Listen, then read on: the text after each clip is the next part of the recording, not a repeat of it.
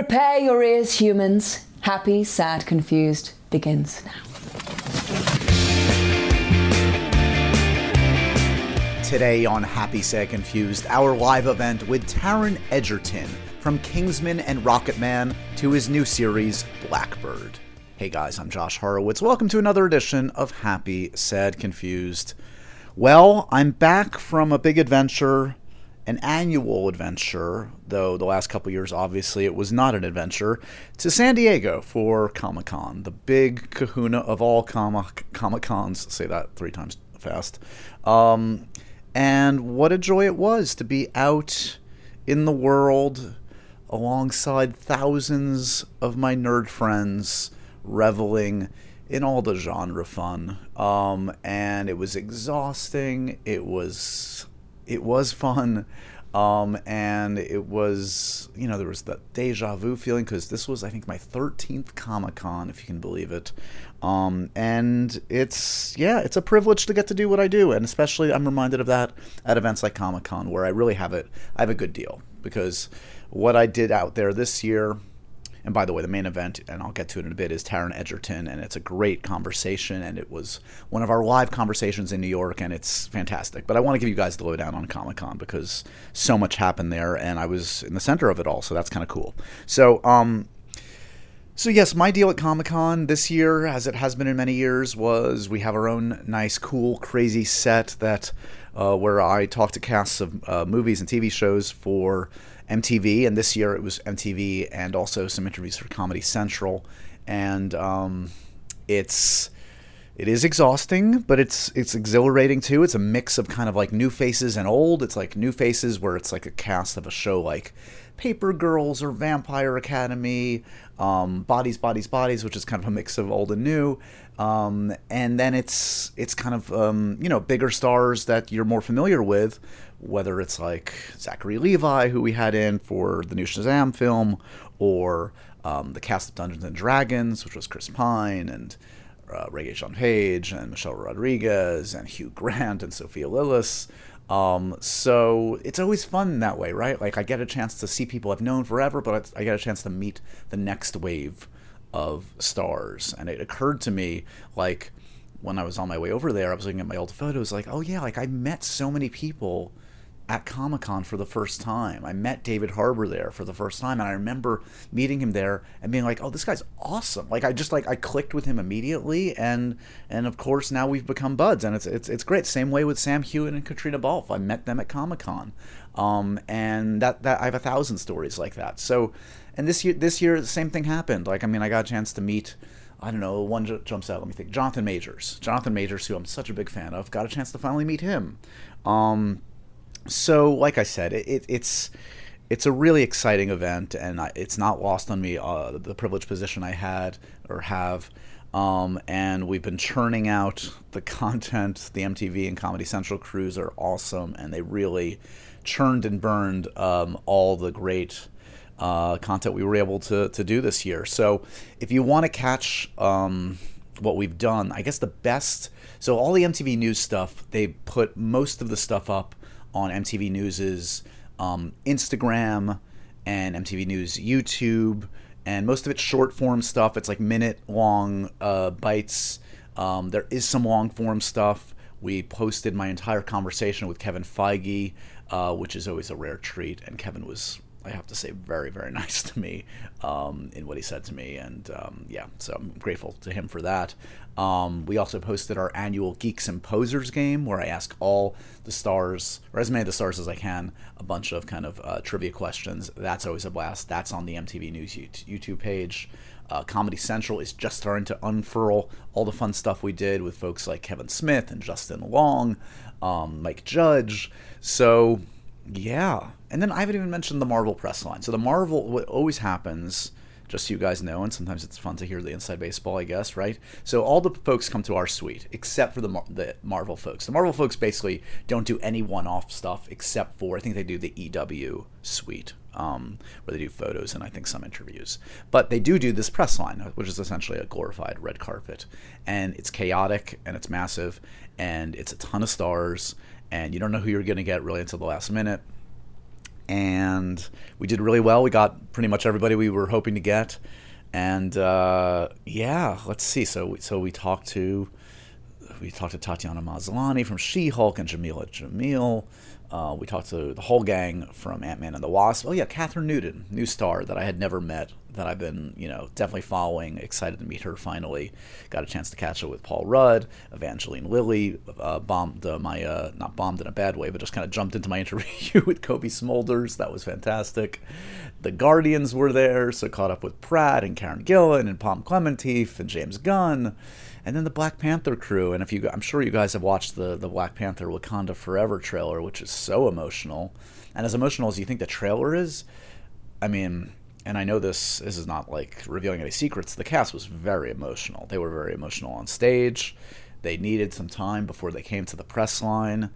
This is obviously the film they've made after the passing of Chadwick Boseman, and it's you can feel it in the film, in the production, and this is more than a loss of an artist. This is a loss of a human being that they all really was important to them. So those were more more intense, thoughtful conversations. But I did get a chance to catch up with Lupita Nyong'o and Letitia Wright and Winston Duke. So kind of a blend of everything. A lot of fun interviews, some more serious interviews, but all great. And I came back from San Diego just exhausted psychologically and physically, but really happy and satisfied. And then I got a chance, actually, the night before I left San Diego, they always culminate. I hope this is interesting to you guys, but maybe if you didn't have a chance to go to San Diego, hopefully it's interesting. So the night before, the last big night of Comic-Con, which is Saturday night, there's a big party that Entertainment Weekly throws that I was privileged enough to be invited to, and it is the big party in town. It's the one where like the folks actually show up. So because some of the other parties it's not so talent heavy, but got a chance to see a lot of people I hadn't seen in a while as well. I saw my beloved Matt Smith, who couldn't be sweeter. It was just I was very sweet. He was very excited to see me. I was very excited to see him. I was even excited to see him too because he was with Karen Gillan. Karen and Matt in the wild together? What? So got a chance to catch up with them there. Got a chance to meet another person, actually, who I've never met in person before, Simu Liu, Shang-Chi himself, who I've done stuff over Zoom with, and we've tried to make some stuff work, actually, in person that didn't quite come together, but was lovely. It was lovely to meet him there. Jacob Batalon, caught up with him again. We did some stuff for Comedy Central. Who else? I can't even think. I don't know. It was a good night to kind of like just relax, have a drink or two, and then go to my hotel room and sleep for 4 hours before my flight. As I said, I'm tired, but satisfied. So hopefully you guys are enjoying all the content I've been putting out there, we've been putting out there. As I said, if you want to look at my interviews, go to the MTV News YouTube page, go to their Instagram, go to my Instagram and Twitter. It's all there. It's still coming out, but really great. And great, by the way, to see some folks that just walking the streets of San Diego that were kind enough to come by and say hi and say they were fans. That always means a lot. So thank you to all of you. All right, so I guess let's get to the main event because even without Comic-Con, we've got a big, fun, awesome show today because we did another live event in New York City with Taron Egerton. And of course, Taron Egerton is one of the great talents in his generation. He must be I think he's like 30 now? I don't even know. But Taron, of course, came to prominence in Kingsman, was great in Eddie the Eagle, and then, shot to new heights, no pun intended, with Rocket Man playing Elton John. And is now showing off a different side, a really dramatic, great role for him in this limited series for Apple TV Plus called Blackbird, which I definitely recommend. I binged the whole thing. This is written by a great writer, author and writer, maybe best known for Mystic River, Dennis Lehane. It stars Taron alongside Paul Walter Hauser, the late, great Ray Liotta. And basically, in a nutshell, Taron plays a guy, and this isn't revealing anything too much because it's in the early moments of the first episode. He's kind of living a high on the hog lifestyle, dealing some drugs, just getting into some bad news, ends up in prison, makes a deal to cut his sentence in order to try to elicit some confessions from a guy that may or may not be in prison, who may or may not be responsible for more than what he's in prison for, more deaths. And that's the Paul Walter Hauser character, a very dark, disturbed individual. As I said, really, really haunting, fantastic performances from Taron and Paul in this. The first bunch of episodes, I think the first 3 or 4, are already out on Apple TV+. I think it's a 6-episode run. I watched it all, really enjoyed it. So we dig into that in this conversation, but we dig into a great many other things, just the arc of his career. Been talking to this guy since the start, and really excited to see what's to come next. He, people want him to play Wolverine. I want him to play Wolverine. We'll talk about that. His upcoming movie, and the Tetris movie, which is, I'm not even sure what it's going to be, but that's a curiosity. And yeah, much more. This is one of those guys that can do it all. He can obviously act and sing. He's kind of, much like a guy he's co-starred with, kind of the next. It's cruel to say the next Hugh Jackman, but he's got those tools like Hugh does, and very charming and very sweet. So check out Blackbird. It's on Apple TV Plus. Well worth your time. And I hope you enjoyed my spiel on Comic-Con. The inside dope sometimes is interesting to hear, I hope. As always, you can watch most of, if not all, the Happy Sad Confused conversations on our Patreon, including this one. It's available right now on patreon.com/happysadconfused. The link is in the show notes, so you can watch this entire conversation with Taron, as well as dozens more game nights, all sorts of bonus stuff on the Patreon. Again, it's patreon.com/happysadconfused. All right, here I'm going to toss to myself at the 92nd Street Y with Taron Egerton. Enjoy. Hi, New York. Thank you so much for coming out tonight on this somewhat gloomy, humid day in New York, but you're in for a treat tonight, guys. I love doing these Happy, Sad, Confused live events with the 92 NY. They are always a delight. It's great to see all of you here, and we have a special one tonight. This man, I've been talking to his entire career, from the beginning to where he is now. It's been a remarkable journey already. You know him, let's see, as a Kingsman. You know him as Elton John. You know him as a singing gorilla. Yeah. And as you can tell from Blackbird, this is a performance unlike any you've ever seen from him. It's another remarkable stretch for him. This guy can do everything. Please give a big 92 NY welcome to Taron Egerton.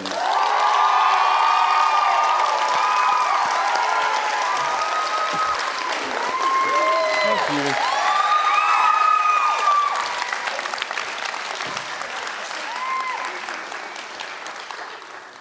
Hi, guys. Thanks so much for being here, man. It's good to see you. Thank you. Thanks so much. All right, so we have a lot to talk about. This show is remarkable. Blackbird, this limited series, Dennis Lehane, it obviously has the pedigree. 6 episodes, guys. I watched it all. It's fantastic. This is your first live action performance since Rocketman. It is. Yeah, it is. It's 3 years since Rocketman. And I knew when I did that, I'd had these great opportunities with Kingsman and, Eddie the Eagle and various other things in my 20s. But Rocketman was just this career, life-altering experience for me. And I knew that I wanted to follow it with something that felt as heavyweight and as interesting. Yeah. And then shortly after we finished, there was an awards run for Rocketman, and shortly after we finished all of that, obviously the world stopped, and I was sat at home for a few months. And then in July of 2020, I was sent these scripts, and it just blew me away. I could not believe that they were offering me this job, because the writing was just more sophisticated than anything I'd dealt with before. I think I felt like, why are you offering a kid from West Wales this tough Chicago? And, I was pleased, but, it wasn't in my ordinary wheelhouse. Right. So, I was just so excited. I mean, yeah, my sense from you is you see every job as an opportunity. It's like you're still relatively early in your career, and it's time to stretch. Every job should be an opportunity to stretch new muscles and to find new. I think that might have something to do with being like from a less affluent background, maybe a little bit. I always feel like a tourist. I never feel like anything's for granted. I feel like everyone could be my last. And I don't think that will ever go. But I think if it does, that's when I'm probably in trouble, you know?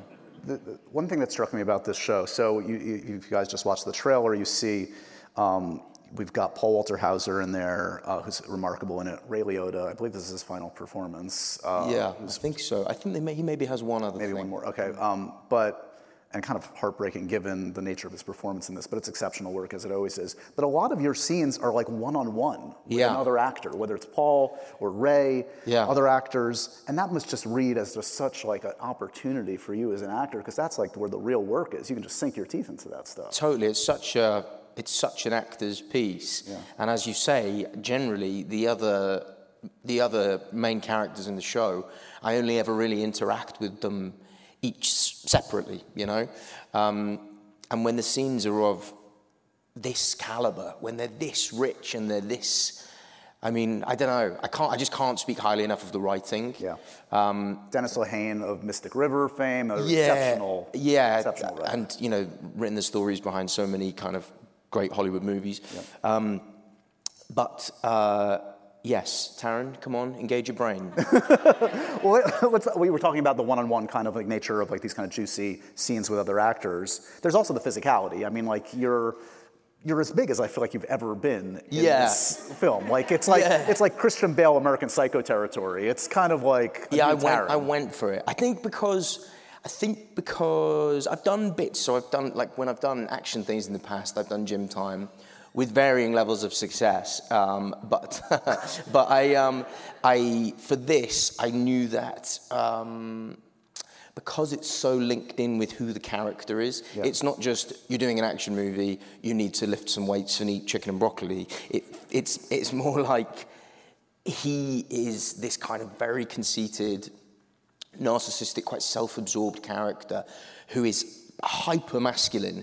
And I mean, there is also just the fact that the real guy was actually in incredible shape. But for me, it was more than that. It felt right. It felt like it was the key into playing him. Because he's got this peacocky assuredness that is about, I don't know, he's just got that very alpha thing. And it wouldn't have worked if I didn't look like I could hold my own, I don't think. I wonder if there was like, per what you were saying before, like psychologically, like, oh, I've done the work. I put in the work. And I've earned like and I think for me as well, because, you know, anybody who knows me knows my work is like, I am not a tough guy, you know? But I felt like I could play one, but I felt like I needed to change myself a bit to get there. We have a clip I want to show you guys. This is you and Paul Walter Hauser. Again, just one-on-one, juicy stuff. Let's take a look at Blackbird.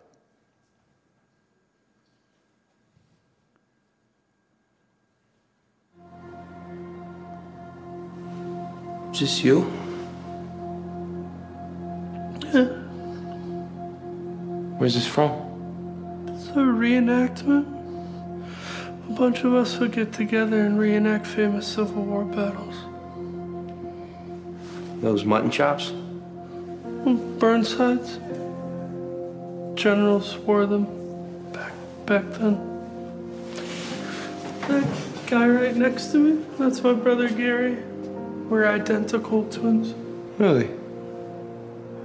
He looks bigger. He fed on me when we were in my mother's belly.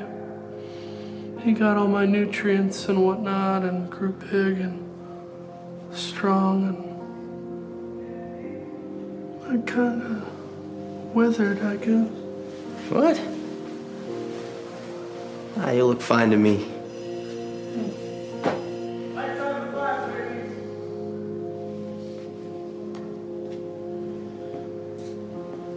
Why are you being nice to me? I don't know how anyone does time in a place like this without a friend to talk to. and we're right across from each other, so. Night, Larry.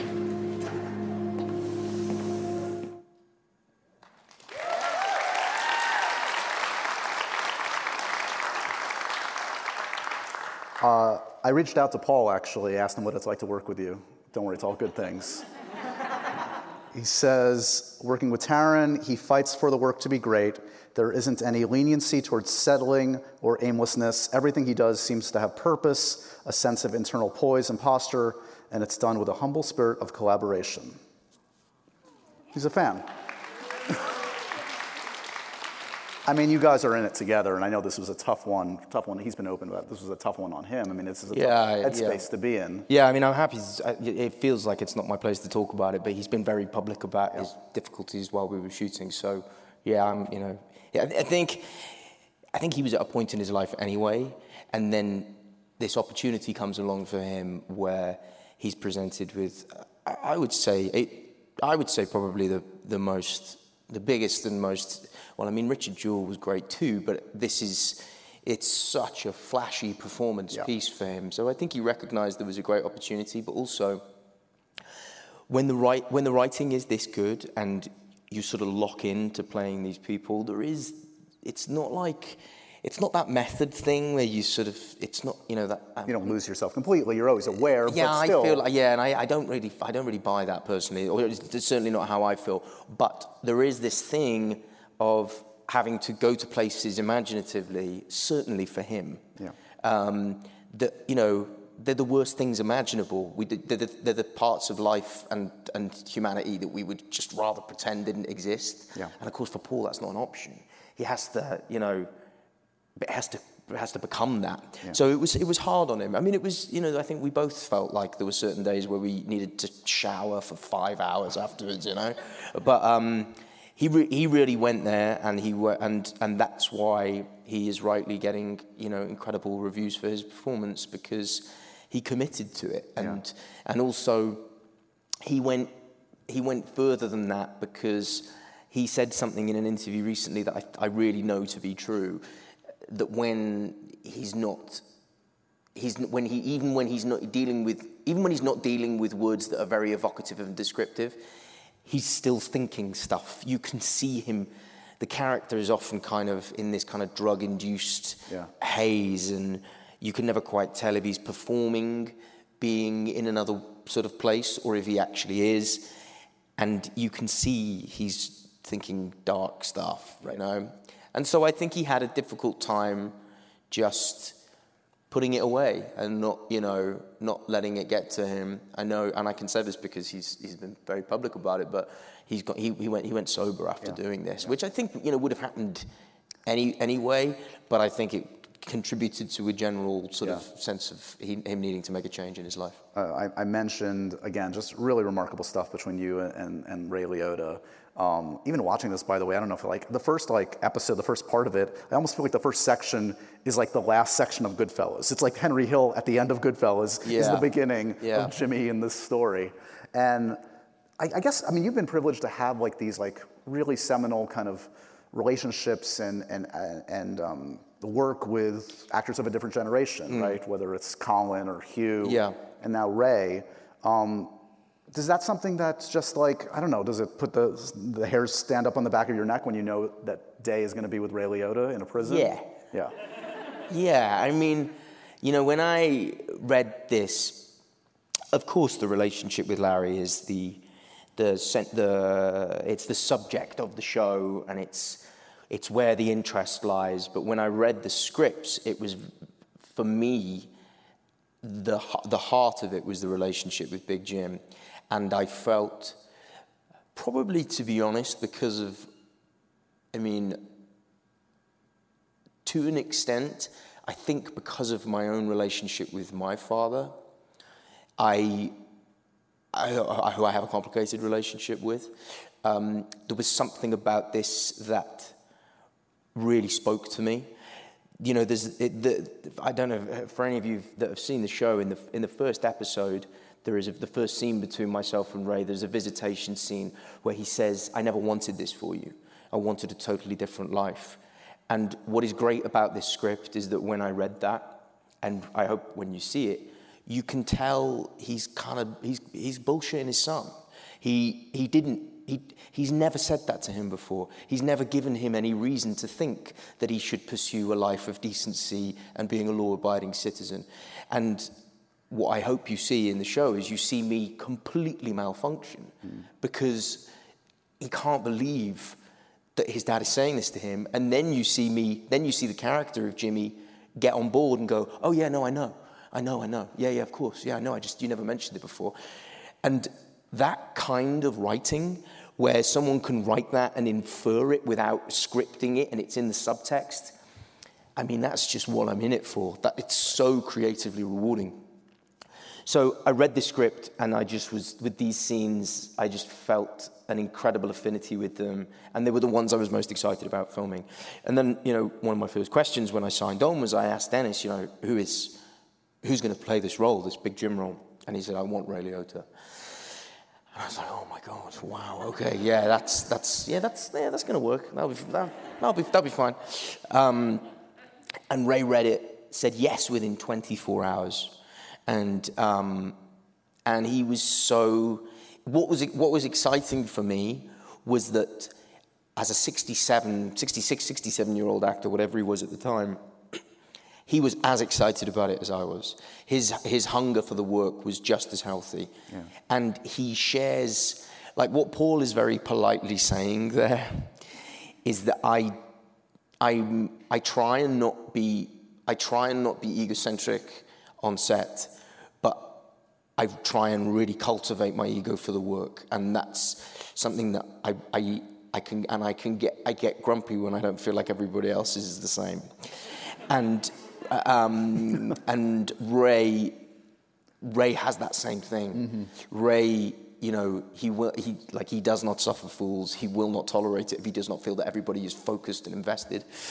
And so it was an amazing experience working with him. He had a profound effect on me. We connected very, very quickly, and not in a way of like, hey man, I really get along with you. This is great. Let's go and play pool later. Just the nature of the work you were connecting. It just was. There was nothing engineered or forced. It just had this quality of realness and authenticity. And I felt like when the cameras turned, I felt like we loved each other. And it was a very, very, I know that sounds earnest, but it's how I felt. And we really bonded in quite a profound way. We stayed in touch after the shoots, and we were excited to hang out and celebrate. And when I have told this story before, but when I first saw the show, I texted him and said, that is a beautiful performance, Ray. And if I may say so, I do think it may be one of your best. And he just said, you made it very easy to love my son. And that was all he wrote to me. And yeah. So, you're right. I have worked with some great actors. I made some great friendships, particularly of the generation above me. But this one was very special to me, and it always will be. Yeah. So in the show, Jimmy basically tries to back out of this deal that he cuts to commute his sentence a little bit down. Do you experience that as an actor? When you make a deal to be in a project, are there second guess moments the night before, the week before? Have you ever tried to get out of a job? Yeah. Yeah, I mean, I think what I'm learning as I go along is that I know when the feeling is right and when the feeling is me trying to convince myself it's right. And with this one, it was just, I was like a rabid dog, wanting to sign the deal and get it done, so they didn't change their mind. But yeah, and the other way as well, I was recently offered another prison-based drama that I read and just fell in love with. Amazing character.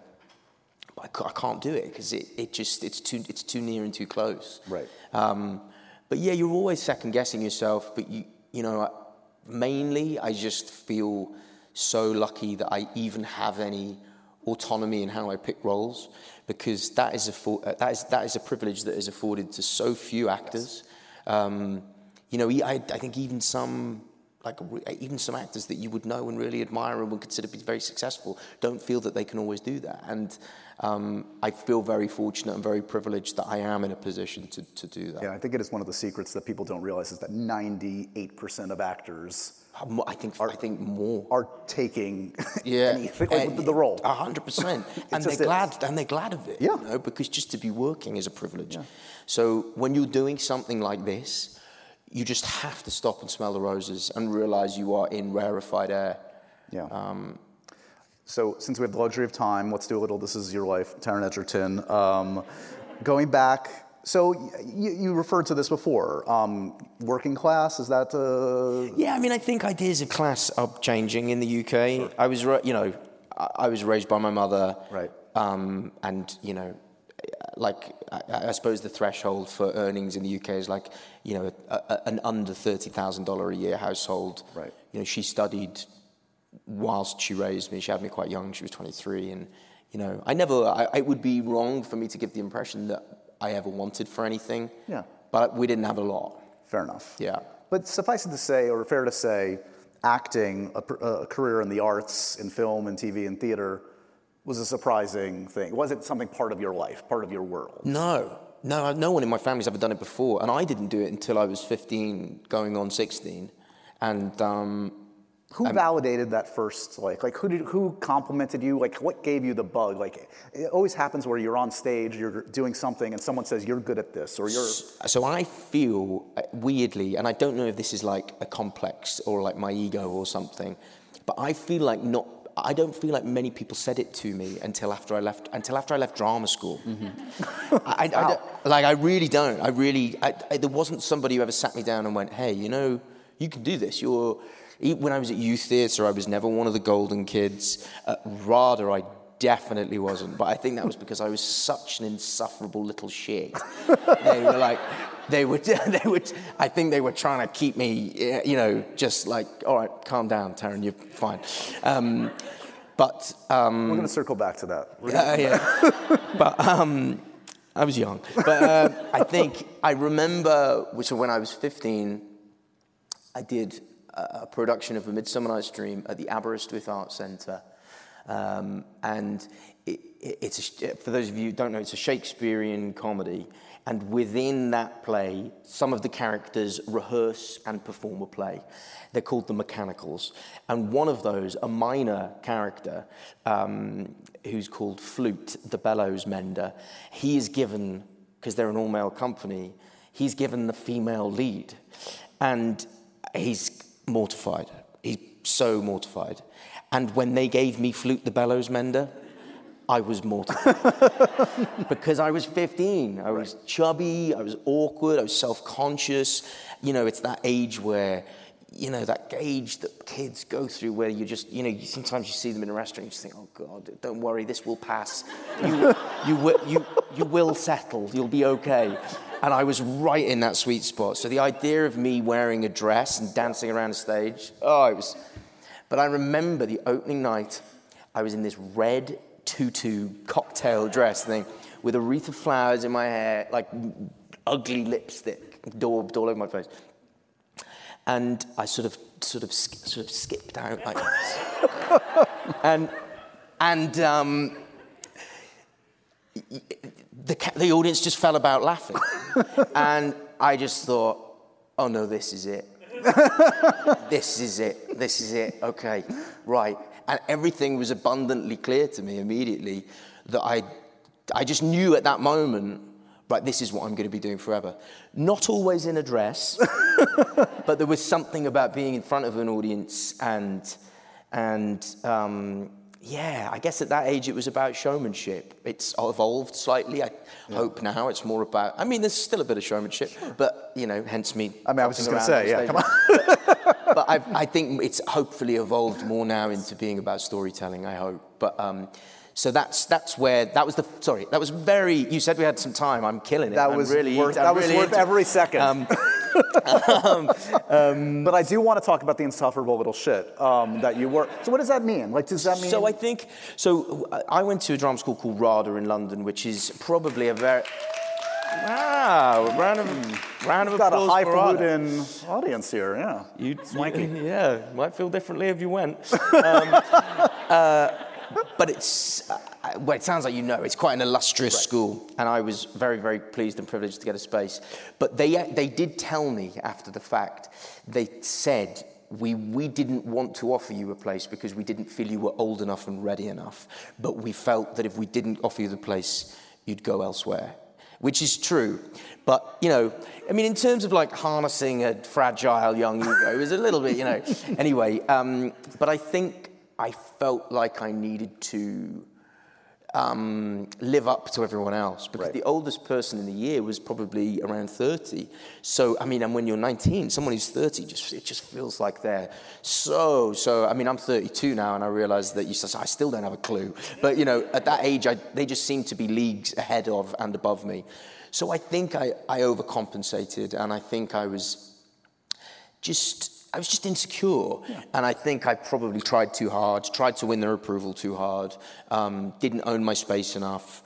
And as a result, you know, it's that thing, like it's a weird thing that I'm still learning. You know, if you're anything like me, you can have a sort of people-pleasing element of your nature, and it never gets you anywhere. No one respects it. No one enjoys it. No one appreciates it. Neediness is not a... It's just not a... It's just, you know, and...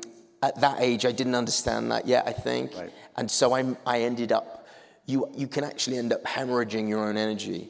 And through a desire to please those around you, you kind of lose your power a little bit. Yeah. And I think I did that at RADA a little bit.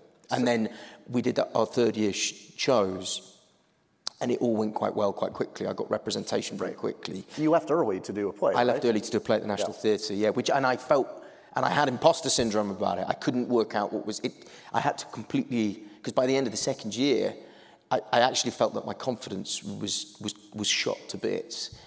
And I did this show in my third year, and things started to happen very, very quickly. Right. And it took me a real moment to have to readjust and kind of sort of come to terms with it a bit, really. And then the following 2 years were crazy. So enter Kingsman. Yeah. So Kingsman is this rare case where Matthew Vaughn, a great filmmaker, I know they're looking at all types of actors of different experience and different name recognition, but there was certainly clearly an interest in at least casting a wide berth. And I guess I'm curious, here's my first question. It was written for Aaron. I was going to say, Aaron Taylor Johnson was my guess. It was written for Aaron. Yeah, it just didn't come together. I don't know the particulars about why it didn't come together. But Matthew wanted Aaron for it. They'd just come off Kick-Ass. They have a close relationship. So it was written for Aaron. And Matthew just, you know, wanted to find somebody whose name he could remember, I think. So, I mean, clearly you're in a different space when you get that role because you keep talking about kind of this imposter syndrome, et cetera. By the time you get on set, for Kingsman, as the lead, as the Kingsman, you can't fake it. Do you feel like you were faking it till you made it, or did you feel like I deserve to be here? Because I know you've said that script spoke to you and it felt like this was your part. I did feel like it was my part, yeah. I think I knew that the skills were transferable, and I'd just done, so I'd had a year when I was out of drama school of working pretty solidly. I'd done 2 plays, I'd done a TV show that sadly didn't do very well, but I'd had I felt like I was kind of learning on the job, certainly about camera craft and being on set, which I had no experience of at all. Right. So I came to it feeling like I'd at least done something, but yeah, I mean, it was completely overwhelming. I mean, Colin's like quite low key, and I found it very easy to sort of, he and I found commonality very, very quickly. But, you know, when you're looking at Michael Caine and Samuel L. Jackson, you know, it's like, oh my God, you know, it feels like, I don't know, it's like being on Hollywood Safari or something, isn't it? And Matthew, for those that don't know, I wouldn't call him like a chill director. Like, he's like a tough dude. He's a fucking nightmare. he's a They're still friends. He can call him that, love right? him. Yes. I mean, he's like family. But yeah, he's a complete pain in the arse. Yeah. He's so in some ways the best director. I mean, it's sometimes good to like work for a hard ass actually, right from the start. Being on mic now, in this space. So imagine you're me, right? You've just done a scene. You've given it your all. You're a young actor. You're low on experience, and you've really given it. You're opposite Oscar-winning Colin Firth, and you hear this. Taron? Fucking thing I can't... Taron? What the fuck was that?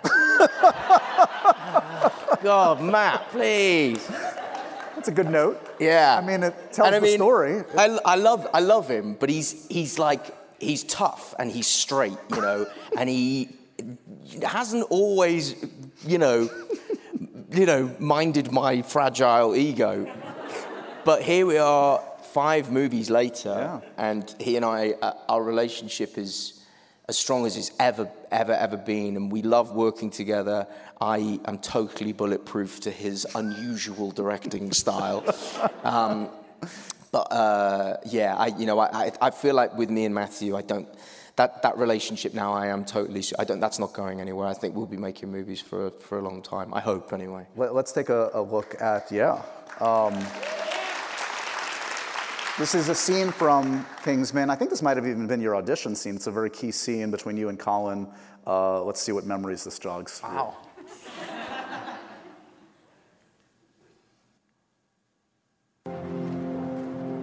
So before you was a tailor, was you in the army? Like an officer? Not quite. So where was you posted, Iraq or something? Sorry, Eggsy, classified. But my dad saved your life, yeah? The day your father died, I missed something. And if it weren't for his courage, my mistake would have cost the lives of every man present. So I owe him. Your father was a brave man. A good man. And having read your files, I think you'd be bitterly disappointed in the choices you've made. You can't talk to me like that. Huge IQ, great performance at primary school. And it all went tits up. Drugs, petty crime, never had a job. Oh, you think there's a lot of jobs going around here, do you? Doesn't explain why you gave up your hobbies. First prize, regional under-10s gymnastics, 2 years in a row. Your coach had you pegged as Olympic team material. Yeah, well, when you go around someone like my stepdad, you pick up new hobbies pretty quick. No, of course. Always someone else's fault. Who's to blame for you quitting the Marines? You're halfway through training, doing brilliantly, but you gave up. Because my mum went mental. Banging on about losing me as well as my dad. Didn't want me being cannon fodder for snobs like you.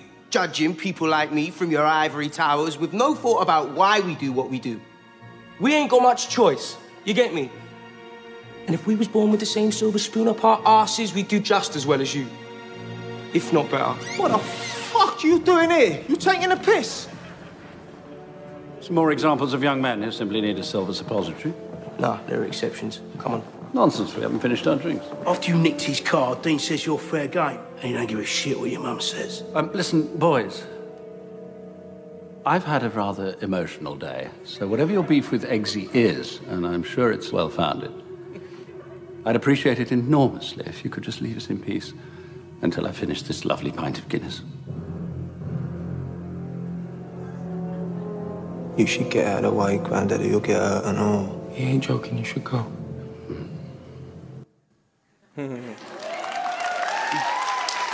Wow. Spoiler alert, Colin then kicks everybody's ass. Yeah. Was that the audition scene? Was that also... It was one of, yeah. One of them, yeah. Gee, I'd forgotten. Colin's quite camp in that bit. It's good, isn't it? I love it. But it's fun. Look, I love that because he's about to do, Lethal Weapon times a million. Yeah. So it's quite fun to offset it with just a little bit of, little twinkle in his eye. I love it. Where are we at on Kingsman 3? Is there still a want? Is there still a need? Yeah, very, very much so. I can't speak for Colin. I would love to do another one. I think it'd be nice to finish off the story. I, have strong feelings about it and ideas about it, which Matthew will claim are all his. I really think that I think there is a story where those, I'm not. It's interesting. I'm not sure that it works. I don't know where. I haven't spoken to Colin for a long time about it, but I do think there's a story where those characters, where their relationship is tested, and I would love to explore that. it is totally out of my hands. You'd have to ask Matthew about it. But I would love to do. I mean, also, you know, I can't play the boy spy much longer. You know, it's like. Well, I was going to say, just by the nature of it, you would be a man in that. You're not. Yeah, you can't be the kid that you were. No, that changes the whole story in a way. Yeah, and I think it would be nice to take it to a place where. I think it would be nice to take it to a place where he's sort of where he is. He's the man now, and you know what I mean.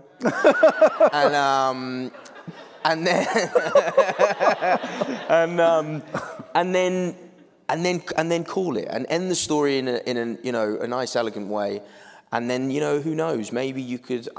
I suppose what I felt when I was younger that I would love to do is know when enough's enough, and then there's always the chance then in 10, 15 years of me doing the Colin bit with somebody else, and that could be really fun. Oh yeah, that would be interesting to me.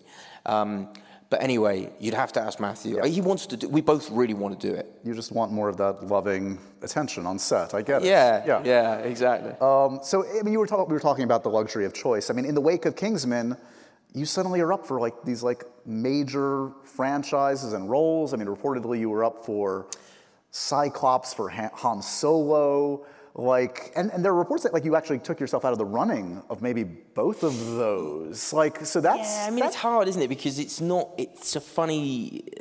I feel like there's an unspoken thing in Hollywood where it feels almost taboo to talk about the conversations you've had that never come to a reality.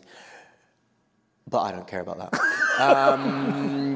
No, I did. I removed myself from both of those races. I did. Why in the Han Solo case? Because did it just feel too that's hitting a bullet with a bullet? It's just impossible to... Felt that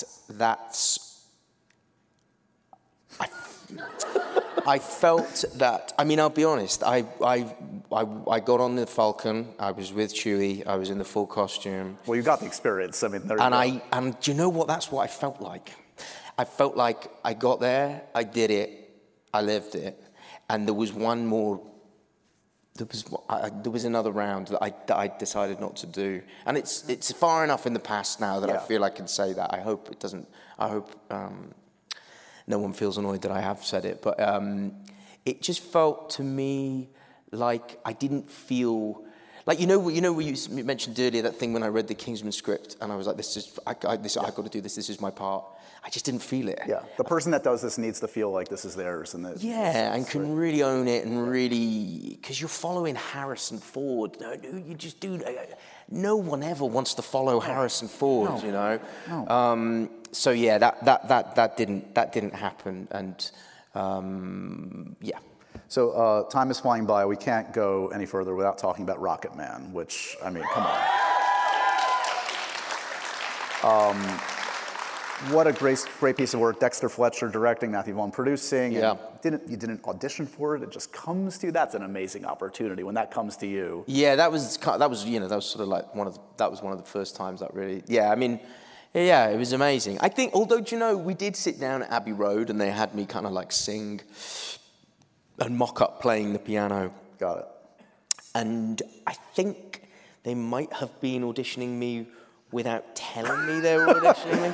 Let's just get together and why don't you sing and read lines? Yeah. What they said is they said, hey, the studio, we just really want to do this for Paramount. I think they need to be able to see what we're talking about.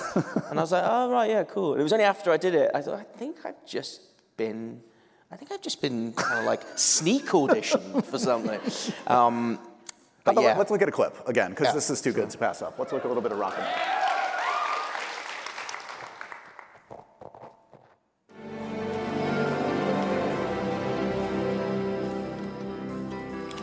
And all this science, I don't understand.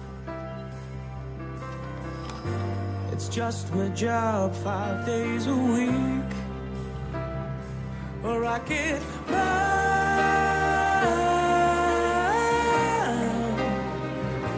a rocket man.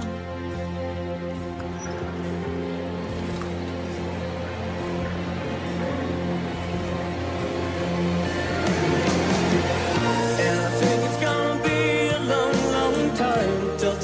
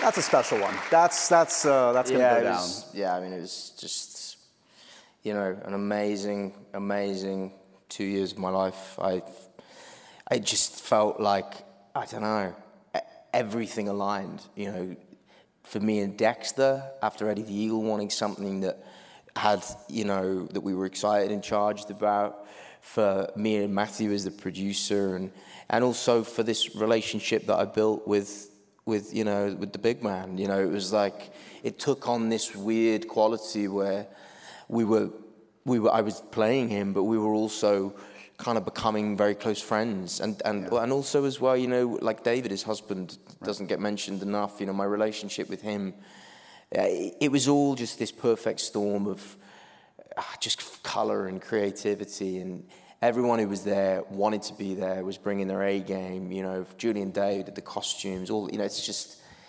yeah, it was amazing. Are you allowed to still sing Elton John at karaoke, or are you like considered a ringer? Like, I feel like that's cheating. Like, you know, when you know, like when boxers have their hands registered as deadly weapons. Right. They take it out of the jukebox when you walk in. They're like, they're like, quick, get it out, and they have to, because otherwise I'd be there. You know. No, I mean, you know, sometimes you know, like, I'm terrible for just singing around the house and in my day-to-day life, but I've had to very consciously say, okay, you've got to leave that material alone now, because people have heard plenty, you know. You clearly love to sing. I mean, is that something that's always like, you're always on the lookout for another musical project? Yeah, for sure, absolutely. You know, there was, you know, this, I don't get offered loads. There was a conversation around Little Shop of Horrors for a while, which I know Chris has spoken publicly about, but it just... Thank you for reminding me. So I just spoke to Chris about this. Yeah. And he told me he has the audition tape he did as the dentist sitting on his phone. Chris Evans auditioned? Thank you. I know. Maybe he was just testing himself. Have you seen said video? Have you seen him singing as the dentist? No, but it's genius casting. Brilliant. So you were going to be Seymour, which... I was going to be Seymour, yeah. Oh, my God. But, and I played that role when I was 17. It sort of, you know that story I told you about A Midsummer Night's Dream? Maybe 18 months later, I did Seymour. And it was a really special...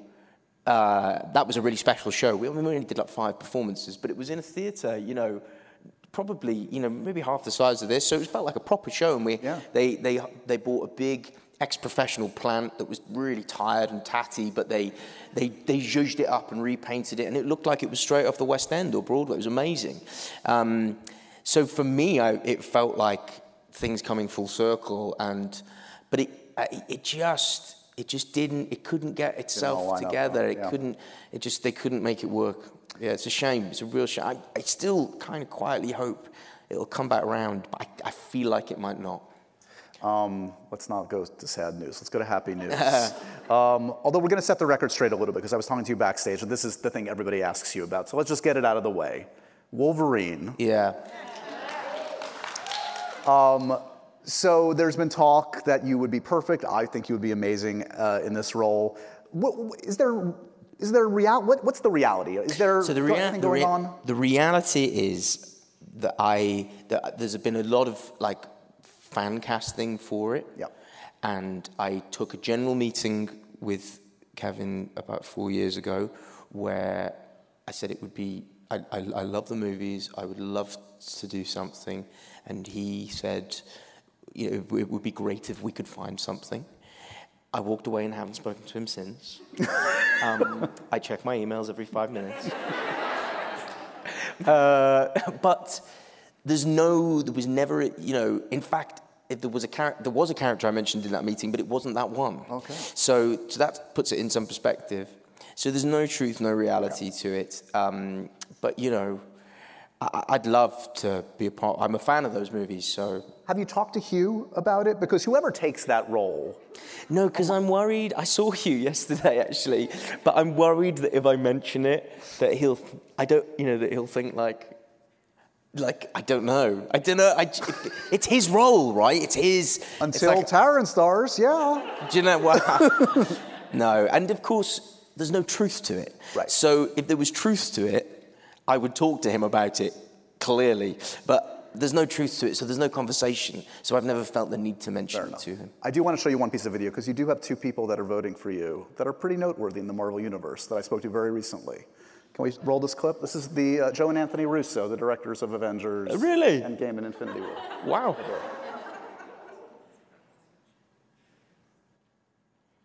I'm just curious. I'm about to talk to Taron Egerton. He's being talked about as potentially the next Wolverine. I mean, I'm sure you guys love Wolverine. What do you think about Taron potentially? Does he fit the bill? Do you have an actor in your mind? I love Taron. I think Taron is immensely talented. He's an incredible actor. If you saw his portrayal of Elton John, you know. I mean, this is he has an incredible range, and his charisma on screen is fantastic.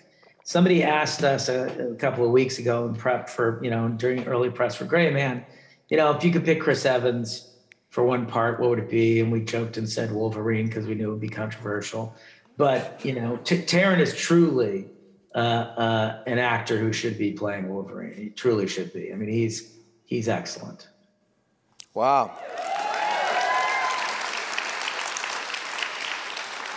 Wow. Joe is going to get a nice gift in the mail. I'm just trying to inch this forward. I'm just trying to help you out, buddy. Look, mate, you're a star. Joe's lovely and has always been very, very supportive of me. And actually, we had an amazing weekend at Cannes celebrating Rocket Man. And I spent about 75% of my time of those 3 days getting very, very drunk with Joe Russo. He and I don't know his brother so well, actually, but Joe and I have got a lovely friendship and have tried to get a couple of things going that haven't quite worked out, but he's amazing. And that's so lovely. That's really lovely. I got a bunch of questions from the audience, but I do want to ask, so you've shot another film recently about the creation of Tetris? Yes. Yeah. Sporting an interesting mustache? Very interesting mustache. Very interesting mustache. And you can't ask me if it's real because it's like asking a lady her age. I wouldn't dare. So yeah, that's a movie that I shot. I actually shot that just before Blackbird. Oh, got it, okay. But it spent, to be honest, because I was doing Blackbird and because of COVID and I was in New Orleans and not able to travel, it actually ended up holding up the production on Tetris because we needed to do a few days of reshoots, which we did about, a month, 6 weeks ago. It's very, very different. It's very, very different to Blackbird. Any street cred I've accrued is about to go out the window again. Just going back and forth, vacillating. I love it. But I kind of that sort of weirdly appeals to me. Yeah. I kind of don't really like the feeling of if I can avoid being put in a box, I'll avoid it. Right. That's part of kind of the excitement of my job to me. All right, some questions from the audience. Let's see. Emily wants to know, what's the piece of life advice you've received, best piece of life advice you've received, and how has that helped you get you to where you are today? Bet on yourself is quite a good one, I think. If you can find, because we all have those dark days of the soul where, I have them every few hours, where you have little mini crises of confidence and problems with self-belief. And actually, to be totally honest, when I stepped out here and sat here, I was totally, totally relaxed about this whole thing, felt really, really good. And as soon as I sat down, I thought, oh my God, I'm going to have a panic attack. I really did. And those sort of things happened. And I got over it really quickly. Yeah.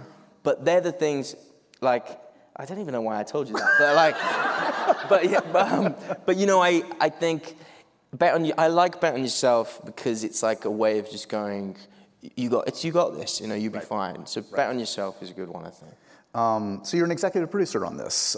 This is a question from Marissa asking, have you been an executive producer on a project before? I think I know the answer to that, but let us know, I guess, why this, and is that an aspiration to do more producing in the future? Yeah, it is. No, I don't think it's not like everything I read to. I'm very happy just with shut up and do your job, and just stick with the acting, let the grown-ups deal with the rest. But I think when I read this, I felt that I was so excited about it. I knew it was going to draw other great people to it. And I think I felt that I had just thoughts and feelings about other elements of it. In terms of, how it should be brought to life. Mm-hmm. And I asked not actually thinking they were going to say yes, to be honest. But they did, and it was great. It does, and it's not, to be honest, it doesn't afford, as an actor, as an executive producer, it's not that it affords you, like, it's not like you're wandering around set making sure other people are doing their job or anything, you know? But you do, it does validate you. Actually, I have to say, I believe there's a great man in tonight who's called Joe Chappelle, who directed half of Blackbird. He's a really great guy, and I'd love it if you could all give him a little round of applause. Yeah.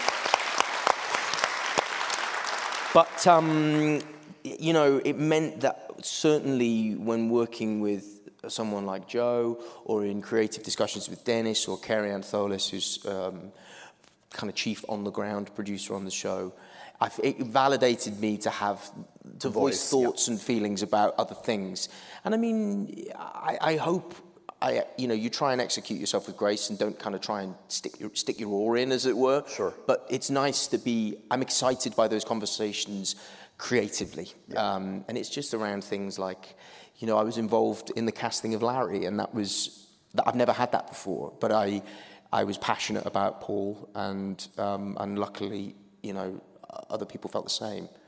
I feel like you never have the same accent in two different projects, so this question is good. Micah wants to know, was it difficult to develop an American accent? I mean, you've done American before. This is a different accent, though. Yeah. Clearly you have a facility for this. This is... I don't know. I mean, I had a guy, you know, I'd love to claim it was all me, but there's a guy who I work with called Carter Bellamy, who's a really brilliant, he's a lovely, lovely actor, but he's also a great kind of, he's got a real talent for linguistics and dialects, and he and I sort of developed the sound together, that kind of Chicago sound. Yeah, I mean, you sound shit for a while, you know, but it kind of grows and develops, and you just have to make sure you do enough work before you get to set, because the thing that what is often not said is that you have to have done it enough so that you can stop thinking about it. Right. Because if you're thinking about it, then you're not thinking about what the character is thinking, or I mean, they call it pursuing an action, you know, or an objective. What's my character's objective? You can't. Why does that go into an American accent when you're a pretentious actor? What's that about? I don't know. Actors just love talking it up, don't they? We love it. We love it. No, but it is getting out of your own head. That applies you've got to get out of your own right? head, Just exactly. So you have to do a lot of work so that it becomes second nature. And then if you are in the really fortunate privilege of having somebody around like Carter, he'll come in and say, hey, you're slipping out of that sound, not quite right. Don't, you know. It's funny. I always remember he'd always come in between takes and say, it's amazing. But, and you know. Matthew Vaughn should take some tips. Exactly. Matthew could certainly take some tips out of Carter's school of giving notes. Rachel says, you've successfully tackled several different genres. So the big question for her is, would you want to do a horror film? And do you have a preferred dream director? Wow. I mean, I would love to do a horror movie. I really enjoy horror movies. Who's on the short list for horror or anything right now? For horror, it would be Robert Eggers or Ari Aster, probably. So the correct or, I mean, Jordan Peele, you know. I feel like they're the guys who are doing mega interesting stuff. Right? Although I just saw this great movie. It's a Scandinavian movie. I'm really embarrassed that I can't remember exactly where. But a great movie called The Innocents. Has anyone seen that movie yet? It's so good. You got to watch that. It's really good. There's a lady nodding enthusiastically there. So it's really cool. It's about like 4 kids who are on. They're on it's like a council estate or a housing estate rather, where they live, and they just start to. It's what was that Dane DeHaan movie where they start, and Michael B. Jordan was in it as well, where they start developing superpowers. Oh, Chronicle. Yeah. It's got a bit of that to it, but it's much darker. These kids just start to develop powers. You've got to watch The Innocents. Okay. It's really great. Yeah. Okay. Let's see. Sorry, I went off on one then, didn't I? No, you've got good taste. We like this. If you could have dinner with 3 people, dead or alive, who would they be? That is hard. So I weirdly felt when Bowie died, I felt like the universe was like lined up wrong, because I felt destined to meet him. He's my hero, and I and I've met comparable people. That's what's frustrating about it, is I've met McCartney, and I've met obviously Elton and Stevie Wonder and Joni Mitchell, all these amazing people. But he was probably top of the list for me, and it was like a weird. As a lot of people did when he died, I mourned him. I really did, and it just makes no sense. But so maybe Bowie. God, it's all musicians springing to mind. Come on, Taron, come on. You can just leave 2 spots open and just have Bowie to yourself. It's okay. I think I just want it to be me and Bowie. That's fine. Don't let other people infringe on that fun. Yeah, exactly. There's a lot to talk about. Yeah. All right, let's end with this, a travel tip. Iris wants to know, what would be a nice thing to do in Wales in early October? Any important stuff? Okay, early October, you take an umbrella. There is truly. Where are you going? Iris. Okay. Wow. That's just took a turn. Can't take Iris anywhere. Wow. Yeah. So Snowdonia is beautiful. I'd say if you go up to that part of the country, there's you can't really go wrong. Am I coming with you then? Is that It's okay. This conversation started with a panic attack and it's ending in a panic attack. Exactly. Snowdonia, if you head that way, there's some beautiful hikes and it's just incredible scenery. Excellent. Look, I always love talking to you, man. Likewise. It's been amazing to see just where the career's gone in the early years, and I look forward to our many conversations in the future. Thank you guys so much for coming out today. Blackbird on Apple TV Plus, another honestly exceptional piece of work from Taron and the cast. Give it up for Taron Egerton. And so ends another edition of Happy, Sad, Confused. Remember to review, rate, and subscribe to this show on iTunes or wherever you get your podcasts. I'm a big podcast person. I'm Daisy Ridley, and I definitely wasn't pressured to do this by Josh.